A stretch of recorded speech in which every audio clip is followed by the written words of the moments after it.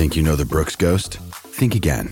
Introducing the all-new, better-than-ever Ghost 16. Now with nitrogen-infused cushioning for lightweight, supreme softness that feels good every step, every street, every single day. So go ahead, take your daily joyride in the all-new nitrogen-infused Ghost 16. It'll turn your everyday miles into everyday endorphins. Let's run there. Head to brooksrunning.com to learn more. With threats to our nation waiting around every corner, adaptability is more important than ever. When conditions change without notice, quick strategic thinking is crucial. And with obstacles consistently impending, determination is essential in overcoming them. It's this willingness, decisiveness, and resilience that sets Marines apart. With our fighting spirit, we don't just fight battles, we win them. Marines are the constant our nation counts on to fight the unknown. And through adaptable problem solving, we do just that. Learn more at marines.com. When you need mealtime inspiration, it's worth shopping Kroger, where you'll find over 30,000 mouth-watering choices that excite your inner foodie. And no matter what tasty choice you make, you'll enjoy our everyday low prices, plus extra ways to save, like digital coupons worth over $600 each week. You can also save up to $1 off per gallon at the pump with fuel points. More savings and more inspiring flavors make shopping Kroger worth it every time. Kroger, fresh for everyone. Fuel restrictions apply. Yes, guys, and welcome to another episode of the Canon Podcast. I have finally gained my mutiny, my Canadian mutiny, and I am hosting again. So I hope you guys can deal with us through this. It'll be an interesting one. But Alex, how you doing, mate? You're in Dubai. I am in Dubai. I woke up at 5 Dubai time today because we got so delayed. One of the worst flights of my life. It was a how long was that flight? It's 6.5 hours, which is. Wow. Is not fun anyway. My mum was sick into a cup next to me. I hope she wouldn't mind me saying, because she was on one on the plane. Dude next to me he had his arm. You know, you have two armrests, right? You can't have them both. You've got to choose one. Do you know what I mean? And I feel like, say, there was 4 of us. My sister had this one, then there's this other dude, and then me and then my mum. And he had both of them. I'm like, you got to choose one, mate. You can't have both.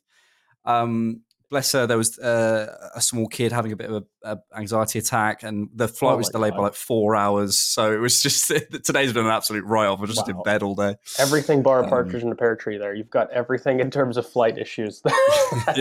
Yeah. But just needed is there a doctor on the plane? And then we would have had the full house. There you go. Yeah. Do you guys ever do like Airplane? You ever see that comedy down in the UK? It was like a satire comedy.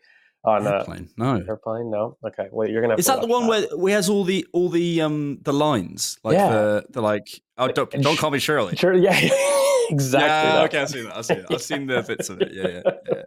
Yeah. Well, obscure American reference check, hosting duties check, and so look, we will get into the football. You're probably screaming your mics at this point. Look, we've got a big game to talk about. Brighton. I thought Brighton was incredible, mate. I mean, a couple records there. I think it was something the first time in 32 games that Brighton haven't scored.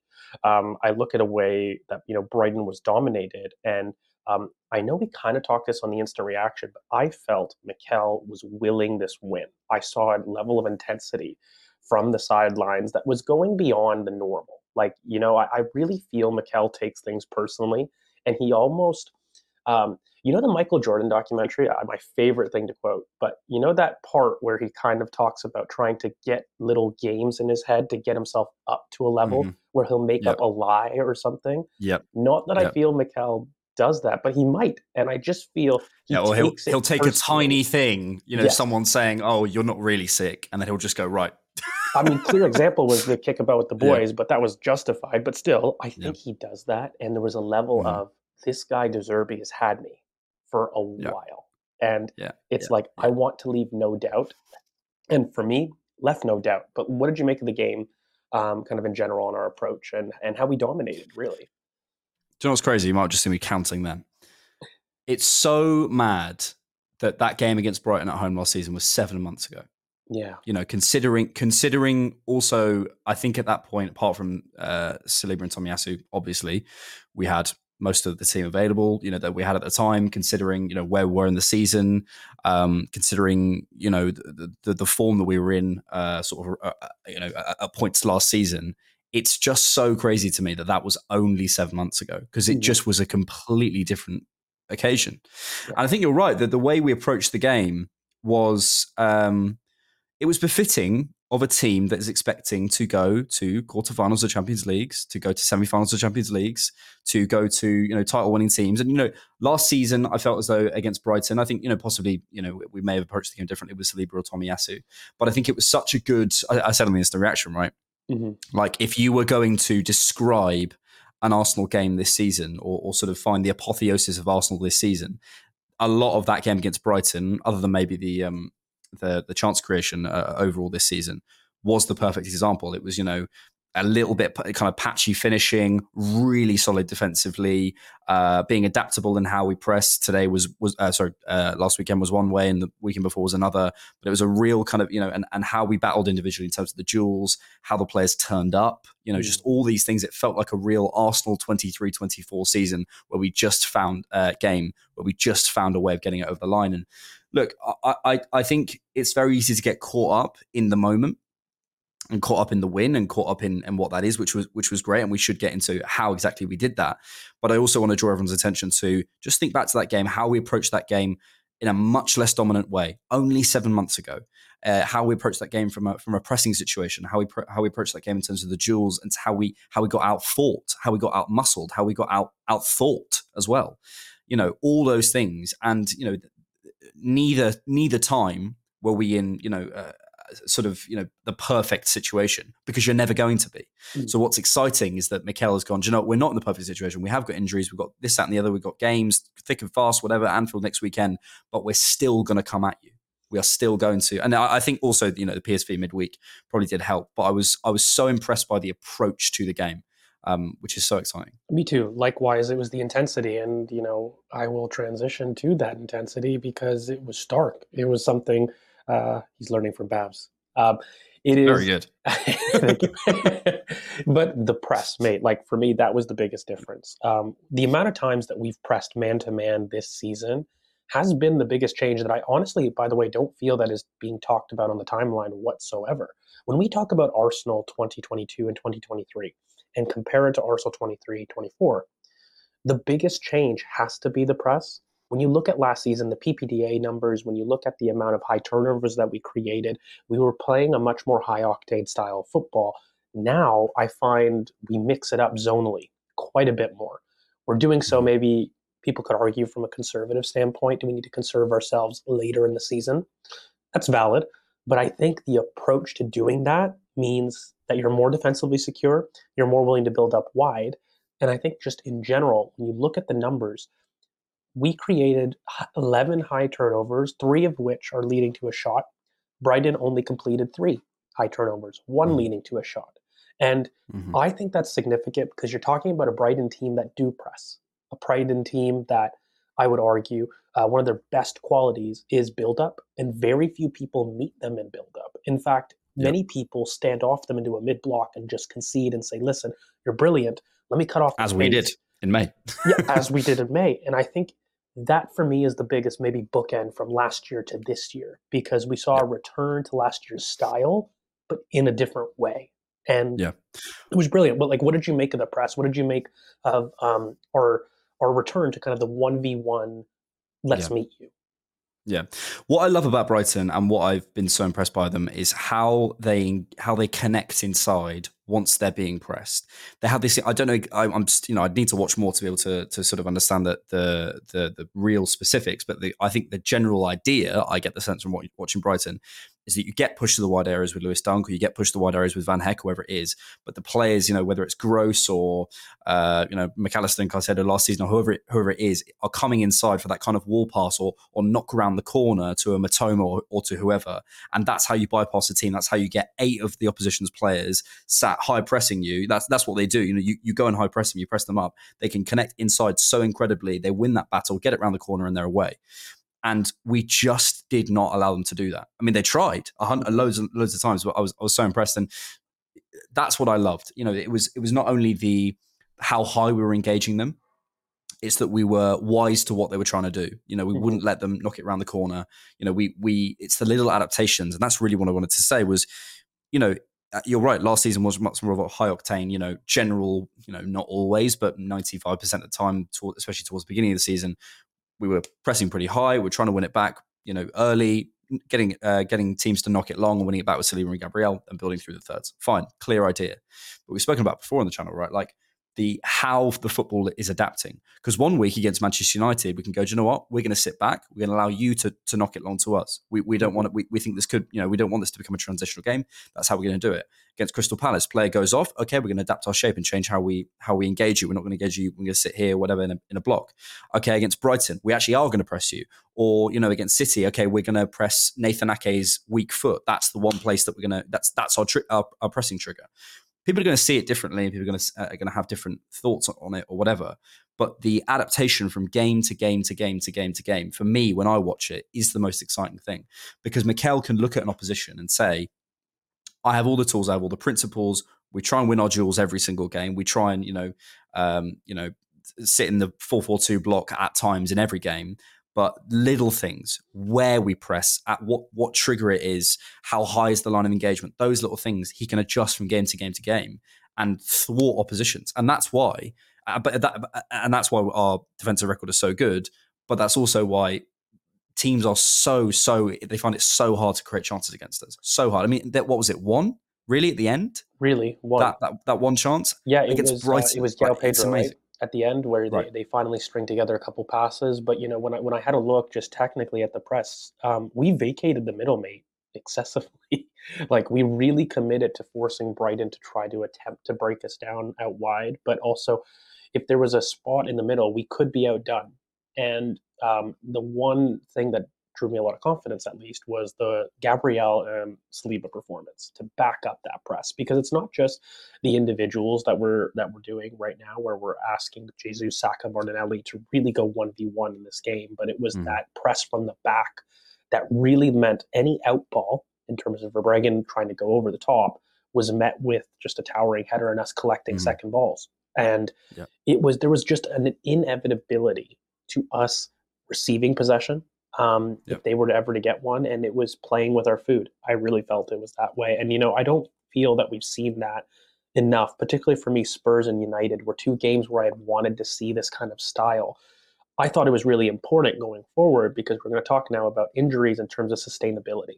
And maybe this is a lesson that we've learned from last season, because you have a look at our injuries in total, mate. You've got Partey, you've got Timber out, both of which are on slightly different timescales. But you've got Ben White, who right now is definitely nursing an injury. We know that.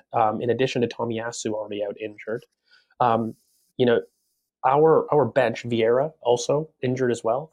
We don't have, I think, El Neni, but I don't want to really say him because he's not part of the squad necessarily, but still.